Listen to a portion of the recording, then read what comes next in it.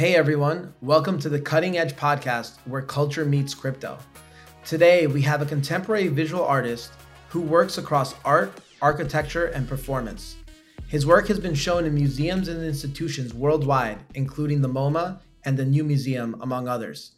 He has collaborated with the likes of Adidas, Dior, Pharrell Williams, and Pokemon. He has developed a reputation of delivering extremely successful releases and is here to discuss his latest, the Eroding and Reforming collection. Please welcome back to the show, Daniel Arsham. Hey, Daniel, how you doing? Great, and thank you so much for having me again. Pleasure to be back.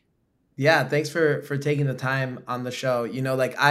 I'm always amazed on your Instagram because you are just so prolific and like you get so much stuff done and like you're always doing really cool shit. So I must say like I really admire that knowing I'm probably just a fraction of as busy as you are and your ability to kind of I feel like it's a good work-life balance in the sense that you probably are able to mix both of them together. So I really respect that. Thank you. Yeah, it's taken me. Sometimes I think when people see the content and everything that I'm making between the sculptures and the digital work and the architecture and all that, it feels like almost impossible. But it's taken me 20 years to get to the point where I can actually create all of that stuff in the pace that I do, and I've really set up an incredible team, that assists me in all the different areas, some of whom you've met. Right. Yeah, and like having been to your studio in New York City, like it's incredible, right? Like I was just like jaw dropping, and I remember like when I was walking around, I was like, hey, like what can I take pictures of because I know a lot of this stuff is definitely like unreleased, and I have to be Yeah. careful of that, right? So. It's like a mixture of like Willy Wonka's chocolate factory and like maybe like Warhol's factory or something like that. Right. Yeah. No. I mean, it's great. It's experience. I definitely feel very privileged that I was able to kind of just go in and get like even a small peek behind the curtains. Thank you. So yeah. So thank you for taking the time. Last time that you were on, we were here discussing chip. So we didn't really have that much time to really touch upon your background and your artistic style. So I just wanted to kind of go into that for those in the audience who are, I mean, I assume most people are familiar with, but maybe there might be some. Sure. Just kind of like how did your career begin and how did you evolve your artistic style and perspective over time? Yeah, I was always interested in art, architecture, photography. I took photos as a kid, studied a little bit of photography, and had like a dark room in my garage. And as I started to think about potential career paths, architecture was something that definitely stood out to me. It seemed to be something that was so magical and one of the most large scale and permanent kind of human expressions, right? If we think about art history and architectural history, the things that kind of last the longest are our buildings and our sculpture. So I studied architecture and design in high school. And when I decided to go to college, I applied to a number of schools. Cooper Union was my main focus here in New York. And I was not accepted to the architecture school, but I was to the art school. So that sort of defined my path. And Cooper is an institution that allows students to focus not in one particular area, but really in the concept and the drive behind their work. So the medium is less important than the vision and the execution behind that. It led me to experiment with painting and sculpture and filmmaking and printmaking, all of these mediums that are somewhat present in my practice today, right? So it's been a journey. Collaboration has been a big part of my universe from the origins of my practice after school, working with the choreographer Merce Cunningham, worked with Pharrell Williams on the score for an orchestral work. And then, these collaborations that I've done with a lot of brands, which for me were a very acute way of bringing my work to larger audiences, right? We could say audiences that are looking at, I don't know, a Dior project or something with Uniqlo, which I've done. They're not necessarily art audiences. And I really wanted to be able to reach people who art may not be part of their everyday experience. Right. Were collaborations something that kind of just like kind of fell into your lap and started happening, or was that something you were like when you were first starting out? It's like, hey, like I want to be collaborating with these sets of people in the future, or that was a goal. Yeah, I've always been very deliberate about the way that I conducted my studio, and in some ways, I treated it very much like a job. I would get to my studio at 9 a.m. every day. I would not leave until 6 and sometimes later. I was there 5 days a week. Whether or not I had an exhibition or something to do with that, I sort of made that a focus. And I think that allowed me to create enough works where my pieces were out there in the world. And Mm. sometime around 2004, uh, the choreographer Merce Cunningham, who was probably the most significant 20th century American dance choreographer, reached out to me and asked if I would like to create a stage design for him. He worked in a very unique fashion in which his dances were not paired with music and were not linked with the scenic design. So he would create his choreography, a musician would make the score, and an artist would make the set design and all that. But none of them would know what the other one was doing. They would kind of collaborate, but independently. And Mm. that was sort of my first introduction to the idea of collaboration. He had worked with the titans of the 21st century, Andy Warhol and Robert Rauschenberg and Jasper Johns later in life with artists like Keith Haring. And that idea of working with another artist, allowing their thoughts and inspirations behind their work to enter your sort of field of creative potential, uh, it, it was an expansive way of working, right? It allowed me to engage ideas that I might not have otherwise found. And so that first introduction introduced the idea and sort of opened up this possibility of like, oh, I could work with Pharrell. I could work with a company if I wanted to, and sort of in some ways use the reach of those entities to find bigger audience, right? And bring work to people who, as I said before, are not traditional art audiences.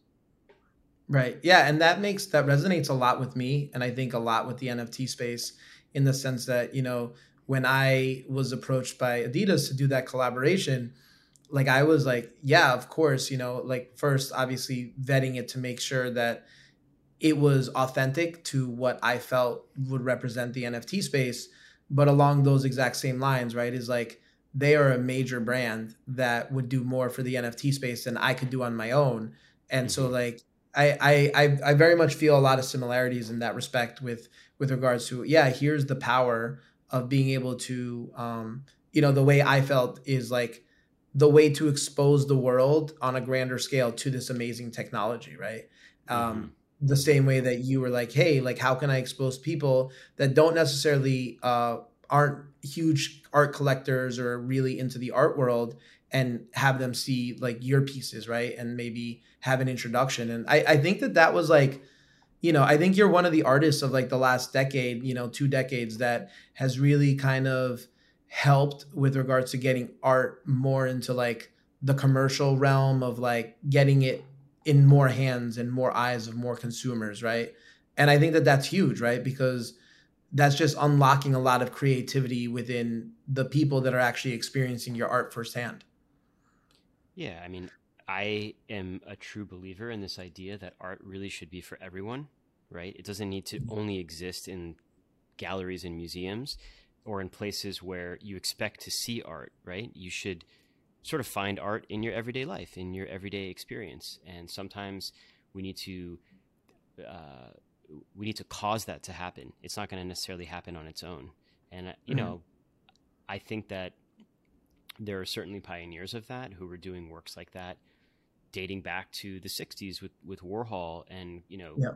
his engagement with music, Velvet Underground and his entrance into, I don't know, like the party scene and things like that, down to Keith Haring, who had a store that sold like products of his work on Lafayette Street, here in Manhattan. And those artists were pioneers of this idea that art should exist in everyday life. Right. Yeah, and I think Warhol has one of those quotes too. Like I'm a finance major, right? Like I was always like a numbers guy, but this is something that there was a quote from Warhol. I'm gonna butcher it right now, where it was kind of like business and like making money is like one of the best forms of art out there because you have to be very creative, right? Yeah, Um, he called yeah, it business art is the best kind yeah, of art. And he really right. thought about the structure of his business and how he would reach people as a multi-tiered conglomerate. There's a documentary that has just come out recently. I'm sure a bunch of people have seen it. And the second episode is all about this idea of, he had his painting studio, he had Interview Magazine, he had, I think it was called like Andy Warhol Enterprises or something like that. It's this idea that like, an artist could touch so many facets of society and could engage with so many different creative pursuits, which were relatively like unaccepted during that period. And to a large degree, in the beginning of my career, were also very frowned upon. I think it's taken, you know, my work, people like Virgil Abloh, who definitely managed to kind of push all of these different creative communities together and allow them to view the creation of a painting, a sculpture, a car, a sneaker, right? A piece of music, all in the same fashion as like creative enterprise and creative pursuit.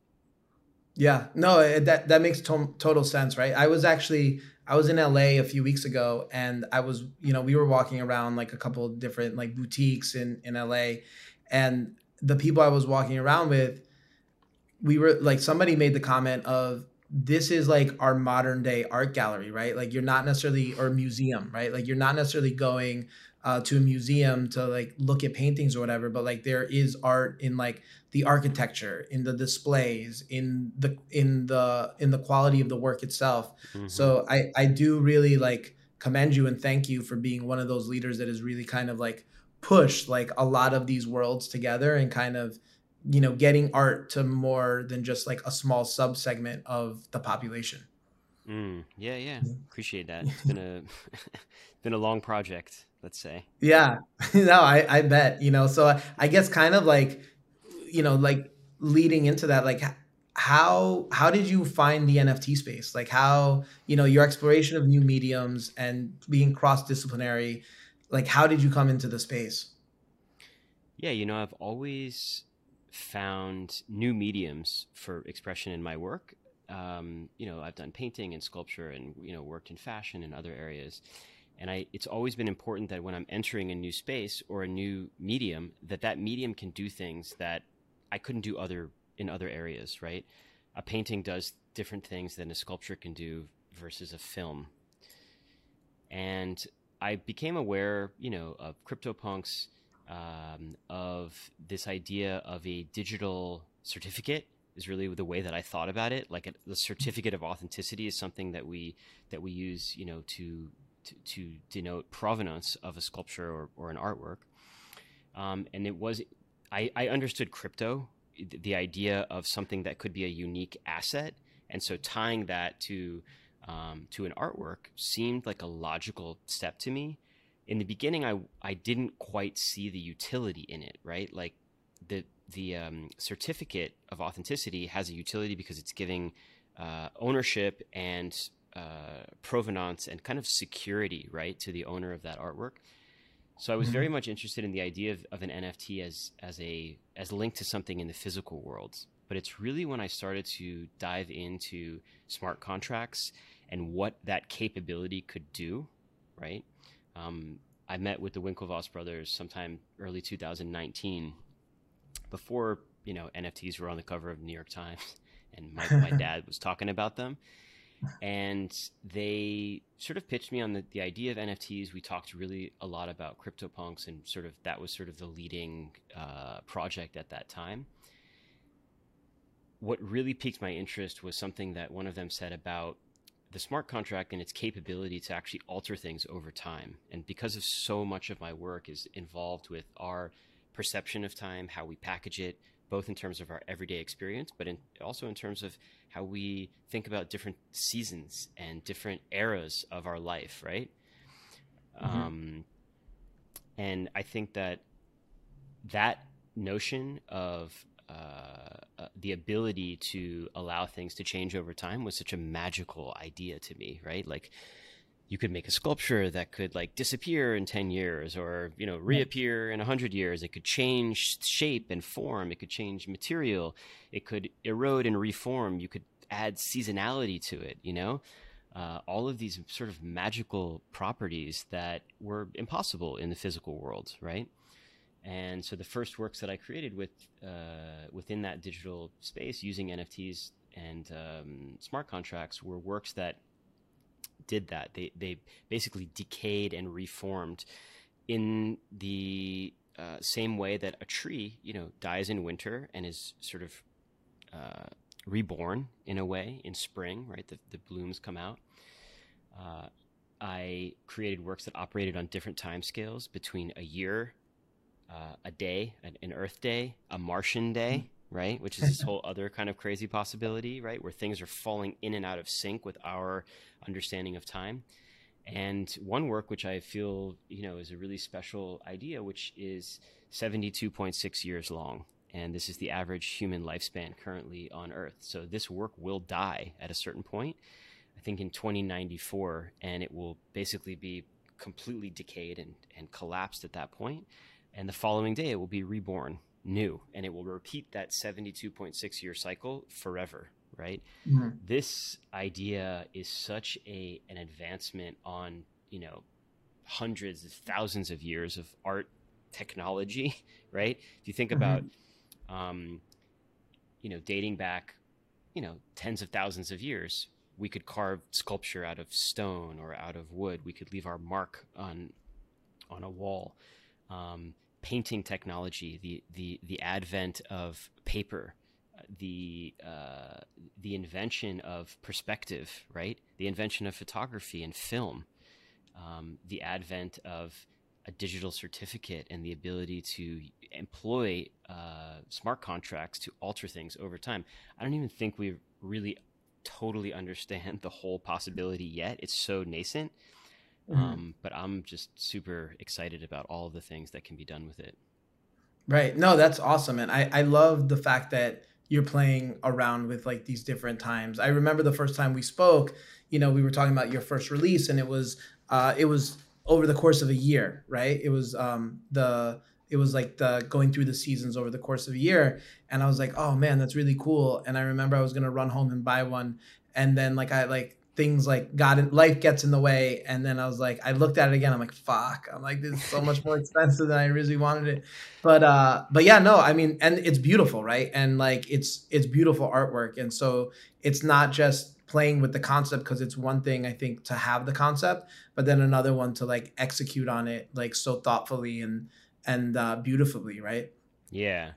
So, the other amazing thing I think for me, which I haven't quite deployed yet, which I'm going to with the final release of the next 4, is the idea of really building and rewarding community for being part of this narrative and the story that I'm building. So from the beginning, I said I'm going to create this series of 10, right? It's going to be a suite of 10 works, and the edition sizes are going to vary, but by the 10th one, there's only going to be 50, and whoever can gain all 10 in their wallet, I'm going to airdrop an 11th, right? And so this also, we have collectors in the traditional art world who, through their connections and things, get access to, certain works, or they may be invited to certain events and things like that. The blockchain allows us to deploy smart contracts in a way that all of those things can be automatic, right? I don't have to go in and look at everyone's wallets, obviously. Right. Once they have them in their wallet, when I take the snapshot, it'll just be airdropped into their account. And this allows me to build community. So one of the things that I've been really sort of trying to understand and build, is a community that I can reward, right, for participating in this whole universe. So we're gonna deploy a Discord server at some point in the very near future. I've just been working out all of the complexities around how those systems are going to work and making sure that there's no, funny business in there. But I Right. think it's going to be a really beautiful way for me to connect my digital work, my physical work, my real world events, and access to certain things for people who really want to be part of it. It's the same way that I want to be part of these other communities.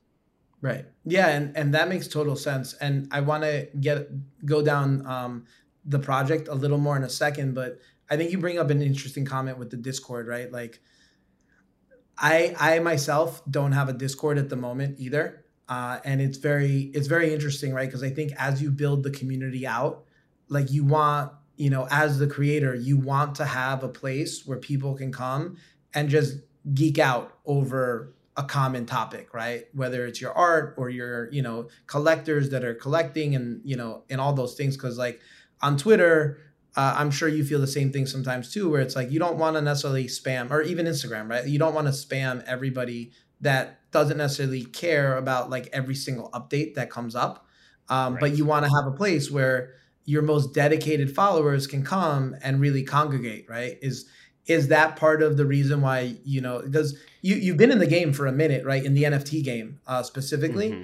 And so like, I feel like a lot of times artists will come in and start a Discord like almost immediately, and you've been deliberate and you've taken a long time. So I'd love to hear a little bit about your thought process there. I just want to make sure that I can actually like create a structure within it that just benefits my community, right? And is not Right. like distracting. It's not too much. Certainly there's discussion around my works on Twitter and in my Instagram page. But there's no way for me to like define communities within that. So people who Mhm. own works, I'm looking at ideas of giving access to physical works, right? To Mhm. physical editions for Yeah. people who own some of my NFTs, early access so that I can Mhm. guarantee them. There was no way to do that before this. I'd have to do it all manually, right? So Right. I think there's a big benefit in the server there. I can also, there's certain people who a lot of them have become friends that are very invested in the longer term story that I'm Mhm. building with all of this, and allowing some of them to actually have agency and moderate and curate some of the other assets that are coming in there. It could Mhm. be other artists that I'm interested in, things that are not related to my artwork directly, like fashion or cars or things like that. And really build, for me, the main purpose of it is to build community and be able to allow them access and really kind of reward them for being so supportive. Yeah, and I want to commend you for being so deliberate and taking time to think about it, because I think a lot of times people will just be like, all right, like let's get the Discord, let's grow the community size, and like like how do we like get everybody together. And I appreciate it because I go through the same thoughts myself, where it's like I don't want to create another channel that people have to follow unless there's a reason and I can provide value for that, right? Like I don't Right. Value want for them, really. yeah, exactly, right? Like it's like to me, like I don't want 50,000 people in a server just for the sake of having a server with 50,000 people. Like that's like Yeah. not what I want, It's like so I very much commend that, because I think that that's sometimes like I think it's an overlooked important step of the process. So I think as an artist and a creator, that makes a lot of sense. Yeah. So, so yeah, so I mean, you these let's I want to get into these final four releases, right? For eroding and reforming. So that means you've released six already. Um, Yes. any can you give us, I guess, a background on the collection as a whole, which you already have with playing over time, and then kind of how these ones will continue into that play over as you finish out the collection. Right. So I think a lot of it has to do with the subject matter that people are familiar with in my work. So there are these Greek and Roman busts, all of which I originally gained access to from the Louvre Museum in Paris. And these are molds that are from history that I was able to capture and create using those molds, my works, right? The eroded versions of them in crystal, volcanic ash, other materials that we associate with a kind of geological time frame. Mhm. So the first few were using these works from antiquity. The previous three that I released were all based around cars, right? So these are eroding and reforming cars. Mhm. The visual, I was trying to update like the quality of the visual that I was able to provide. The first one, or the first few, were not entirely static, but they were generally from like a specific viewpoint. There was some movement in them. The lighting changed right throughout the day. But I wanted to create something a little bit more dynamic. So the cars are actually driving through these landscapes, and it's a static image, almost as if we have a camera that's moving with the cars as they're driving. And they erode and reform over the course of the length of certain races, right? Like a safari, Paris Dakar, or there's a famous race in Italy, and So without they're saying exactly what they are, the time that they erode and reform on is based on the length of those races, typically. okay. So Um, those you didn't say which races they were, I never or you said. haven't disclosed? Okay. I allowed people to sort of people should be able to figure out which ones they Okay. were, which that All could right. be an Cool. interesting quiz in the server, to see Right. because that's the kind of stuff that especially in music, there's all of these like Kendrick is amazing at this, and Pharrell, and all these people who put all these like hidden things within their songs that you Hmm. can kind of realize and find later, like Easter eggs, right? Yep. The final four combine uh, these two sort of preoccupations of mine with these eroding and reforming cars, the Greek and Roman sculptures, but situates them in landscapes that are very cinematic, I would say. And this took me a little bit longer to develop than I would have liked. I would Mhm. have done this a couple months ago, but really dialing in the way that these look. So we've got a 1968 eroding Mustang that's driving through a city, right? Which I've entirely created. It's raining, right? So it's night, it's raining. We have the reflections off the ground. And throughout the city are these massive scale sculptures, bigger than anything that I could ever really create in real life or in the physical Mhm. world. And as the car is moving through, it's also eroding over time and kind of falling apart, as are the sculptures. That's one of them. So there's four different cars. There is a DeLorean, which is driving on the surface of Mars. There is a BMW E30, which is driving on the surface of the moon. All of the quality of the light and the surfaces of those places, and even like the gravity, is affected by the way that we anticipate those things might be. And I say cinematic because the way that we've structured the camera movements through them it's like a film to me, right? It's like Right. each one of these is a short film that's been created. And the final one, which is really kind of my favorite, is a 61 Ferrari GT California driving through a kind of jungle landscape with these massive white crystal sculptures in it. And it's, I don't know, something about the sound of the cars and the movement through them. It's a very, like, let's say, satisfying visual. Right. Right. No, that's really cool. And I assume the 11th piece, I assume you have it planned, but you just don't want to disclose it just yet. That'll probably be a whole other conversation. I built it, it's done and Okay. ready. So I'm trying to figure out the best way and the best moment to do that screenshot of the wallets. I think I'm going Uh-huh. to allow a little bit of time for people who either missed the last drop, if they want to pick one up on secondary, to build the grouping. And we've one of the other amazing things about just this type of work in general is I know who my collectors are. I know how Mhm. many pieces they've got and it's a very loyal kind of group, and it's often people who are also collecting physical work. And I've done things to reward them. People who owned the first one had access to the second ones at a different price point, Mhm. than everyone else. And so it's allowing me to kind of reward people for being there from the beginning and supporting. Right. Yeah, and I think that's one of the things, to your point, I think we're just scratching the surface on, right? Is like, I'm sure there was a database of collectors that you have that own your physical pieces, but Yeah. you don't know if they resell it. You don't know, where it's held. You don't know a lot of things. There's a lot of what ifs that you don't know, that like blockchain really kind of changes that for people, right? And for you as the creator, where you're like, oh, this person is an avid collector. Not only did they, buy it on the primary, but they bought a couple more on the secondary. Like, this person's obviously very passionate about my art. Like, how can I reward this person for believing in me so much, right? Yeah, exactly. And I think it's also a much more transparent as a collector, right? Right. Way of looking at work. So I've been fortunate that the secondary market value of the works has like exploded astronomically, right? It's the type of project where there's more unique things. It's not a PFP project, so Mm. they're kind of individual works.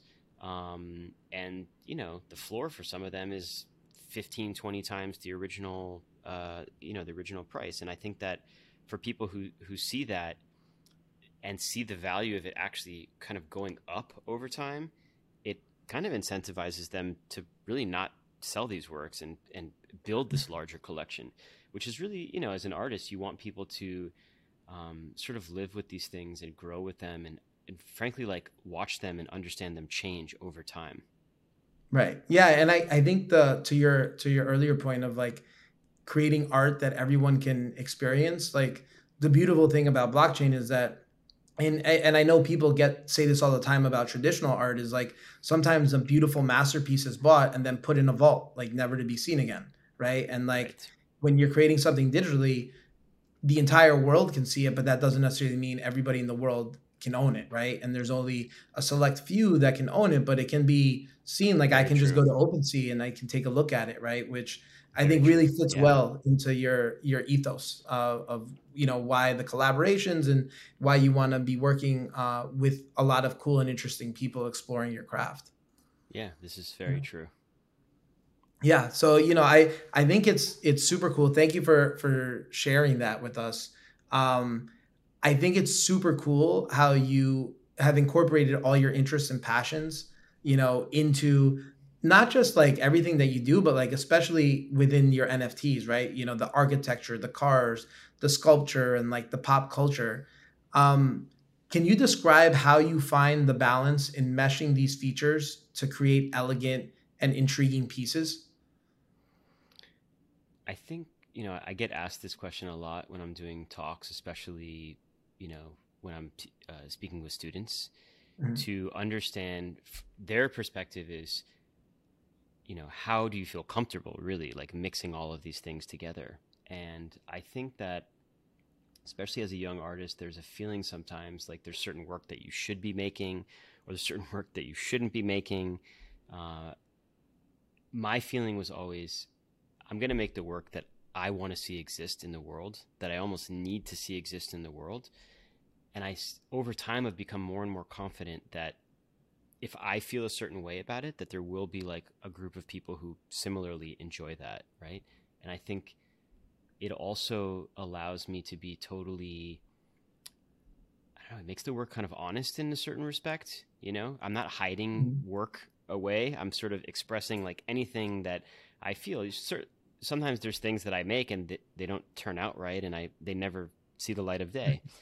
Uh, Often those types of works are things that sit around the studio for a couple years, and I'm looking at them and I'm like, oh, there's something in that still. And eventually, on occasion, I find another use for that or another way of making it, right? Mhm. But the desire to operate in all of these different communities, the car community, the fashion community, the art world, the music world, the architecture, universe, design and furniture. Uh, it takes a little bit of a thick skin also to accept the criticism against that. Um, but I just believe that that's where I want to be, and I feel the most passionate about that. I have the most fun when I'm doing that, and it feels very like truthful to me in that way. Right. Yeah. And thank you for sharing that. I guess selfishly, how do you deal with the criticism? And I'm just asking this for my own personal It's learning here. so yeah, it's so interesting. I had a friend here who's, you know he's probably 15 years younger than me yesterday, who's an artist, lives in London, and we're talking about just as a creator, rejection is just part of the game. And I told him, I was like, I've been collecting rejection letters and just general rejection for 20 years. It's almost like like a sign of pride to be rejected by this many people. And I think part of that is just a confidence of like knowing that the work I can stand behind anything that I've made. I can speak in depth about it. I've thought so much about it. It's developed over a very long period of time, right? So even my entrance into the NFT space, I probably could have entered a year before I did, but I really made sure that the work was fitting into my larger body of work, that I felt super confident about it, that I could speak about every aspect of it, and that I really understood this community, the utility in this, and that I was bringing something that I felt was important, right? And I believe that as a young artist, or as any type of creator, there is inherently going to be detractors, and call them haters or whatever you want, and you just have to like accept that and sort of be okay with it. And I think it's just part of the way. There's not really it's the same way when we look at art or when we look at anything else in the world. We don't like everything, right? So I sort of give those people, a pass if they're not into it or they disagree with it. That's fine with me. Right. No, that makes total sense.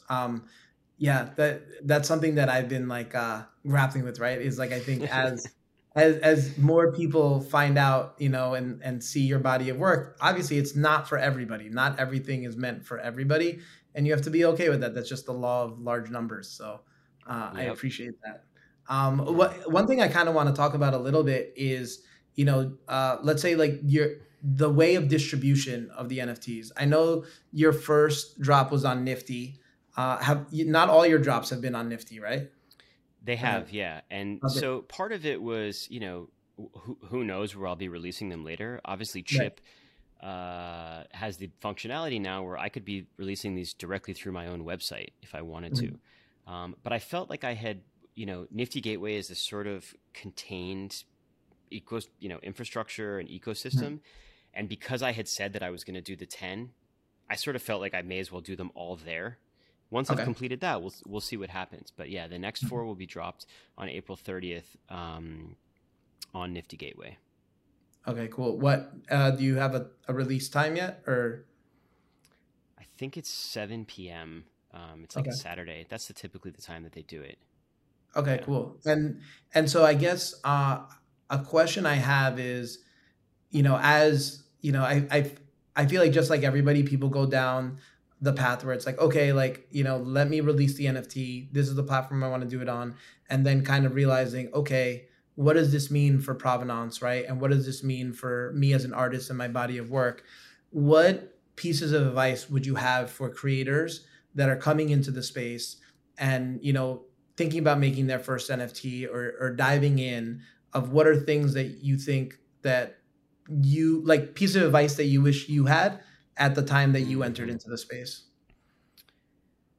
I mean, one of the things, going back to Chip again, it allows me to mint these directly from my wallet. So even though it's going through Nifty Gateway, it's not this omnibus wallet, right? It's coming directly from my wallet, which can be traced back. So people know where it came from.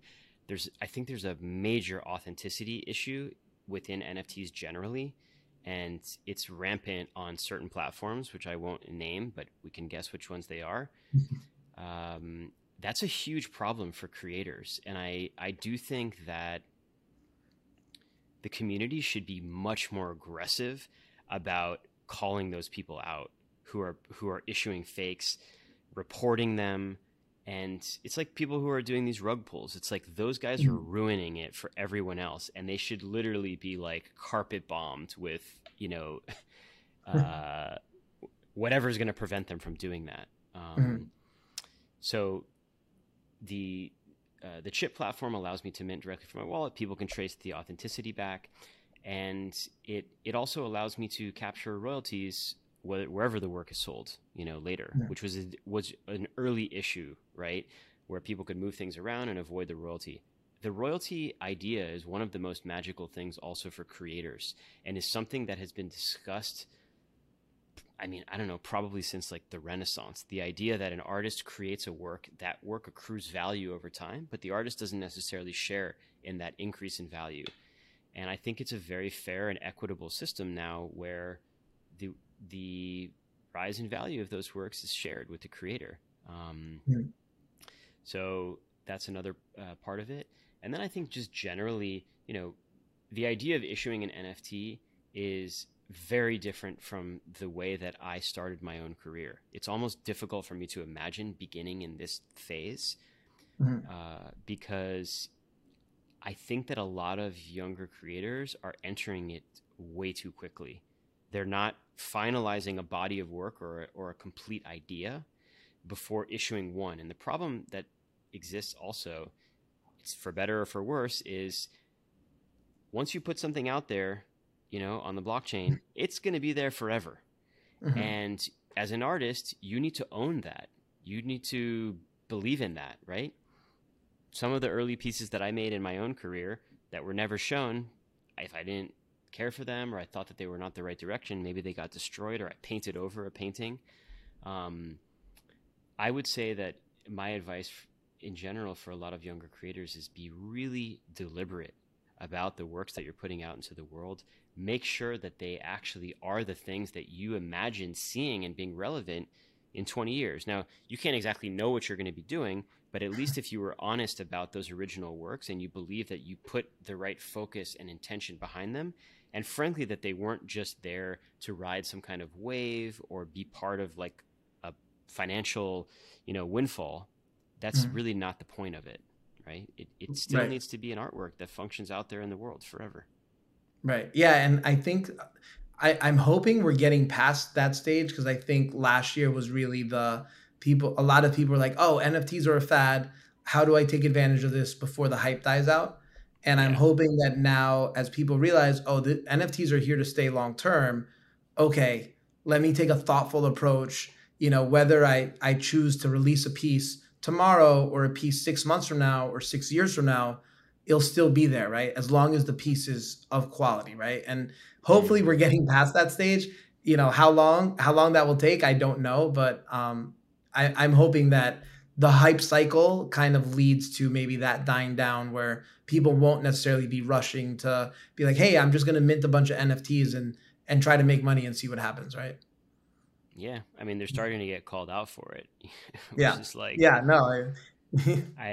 It's a major problem. And I also think the volume of stuff, a lot of people are saying, oh, there's so many collections that are basically going to zero. And the actual fact is, I don't know what the statistic is, but like 90% of or higher of the NFTs that have ever been created have never been sold. They're just sitting there on a platform waiting to be sold, and they are worth nothing, right? But when as a buyer and as a consumer of that type of work, I think it's important to like really think about, is this going to be important in a year from now, 5 years from now, 10 years from now, right? Is the value of it based on something that's larger than what people think of it in just this moment of time? And can you link it with a larger trajectory of art history, which I think is, there's certain projects that do that for me and others that really just don't. Right. No, it feels good to hear you say the same thing, because I very much think of art in the same way as well, right? Like when I first bought my CryptoPunk, my thought process was, 50 years from now, even if NFTs are a flash in the pan, to me, CryptoPunks will be significant, right?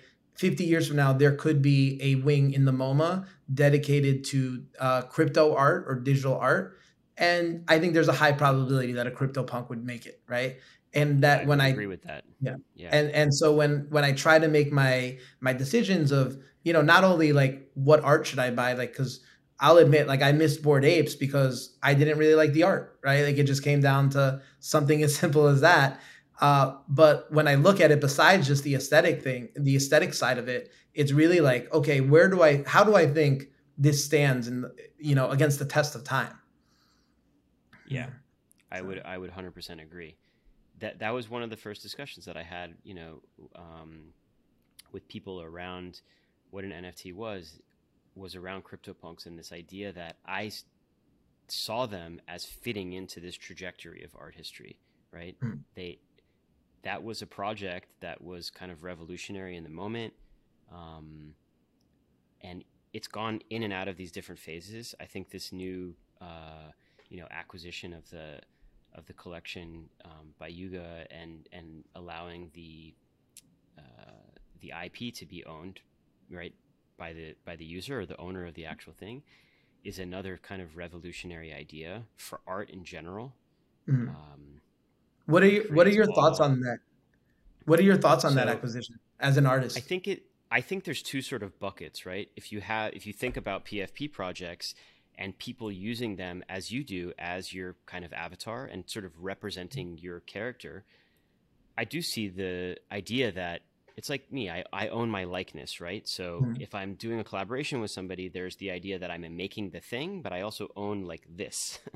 And maybe you should also own, your identity and the IP around your image if you own a CryptoPunk. Certainly, that was present with Bored Apes before that, which I thought was also pretty incredible concept that a creator would make something and give away that IP. Because as an artist, I've made absolute sure from the beginning of my practice that I had a very tight hold on the IP. And whenever I'm doing projects, I never sell my IP. It's always like a limited license to use it for specific purposes. So I think Mm. there's that, right? Idea that I think it's good that concept exists for PFP projects.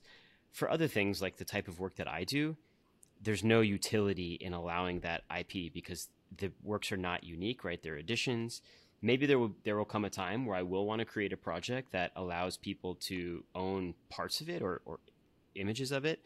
I'm still sort of wrapping my head around like what is the next phase for me in the metaverse, in this type of unique space, and there's so many things that I'm interested in. Related to architecture, Mm. specifically this idea in because I work in architecture in the real world that in the metaverse doesn't need to obey laws of physics, and Mm. things can change and things can grow upside down, and there's all these Right. architectural like possibilities. So I'm starting to think about like what could that be, if I Mhm. designed a building in that space and what would it house? All those questions. Right. So that, I mean, that would be incredible. I would definitely love to go in and experience that, right? As like Right. just a consumer or somebody that's like, hey, like, I agree. Like it's funny because when I talk to architects, I'm like, there's gonna be a massive need for, metaverse architects, right? Where Yeah. you can take your skill set and you don't have to worry about, construction materials and costs and lead times and all and gravity, right? So you Yeah. can kind of be as creative as you want.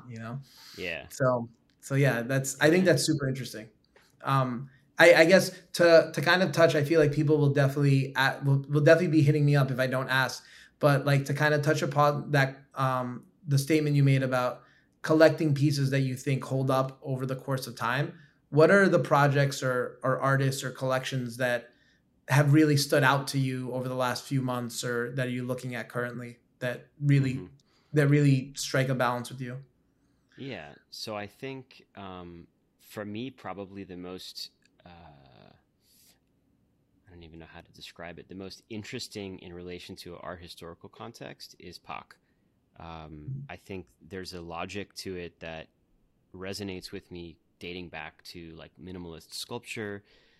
It's sort of translating some of those conceptual ideas into this new framework, right? Um, there's younger artists where I don't quite know where the future of this will go, but I think the project is interesting, like Fuocious, Mm. who just released his project last week. Um, what else am I looking at?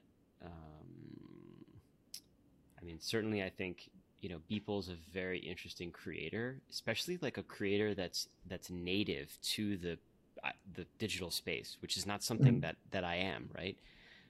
Being able to kind of have a complete knowledge and like understanding of digital creation before. Like I had to, in order to enter this space, figure out, a partner actually who can help me realize these, who is 6 and 5, which is a studio based in Spain, who, essentially takes all my drawings, all the sketches and 3D models and everything, and I work with them to actually build out the visuals that we're seeing. Their work is actually that they do independently on their own is also super interesting. These narratives that revolve around architecture. But I think it's kind of just getting started. I think we're going to start to see a lot of new projects that mesh digital and physical, right? Right now, we've only seen digitally native creators, and we've seen sculptors and other artists who are making things for, metaverse universes.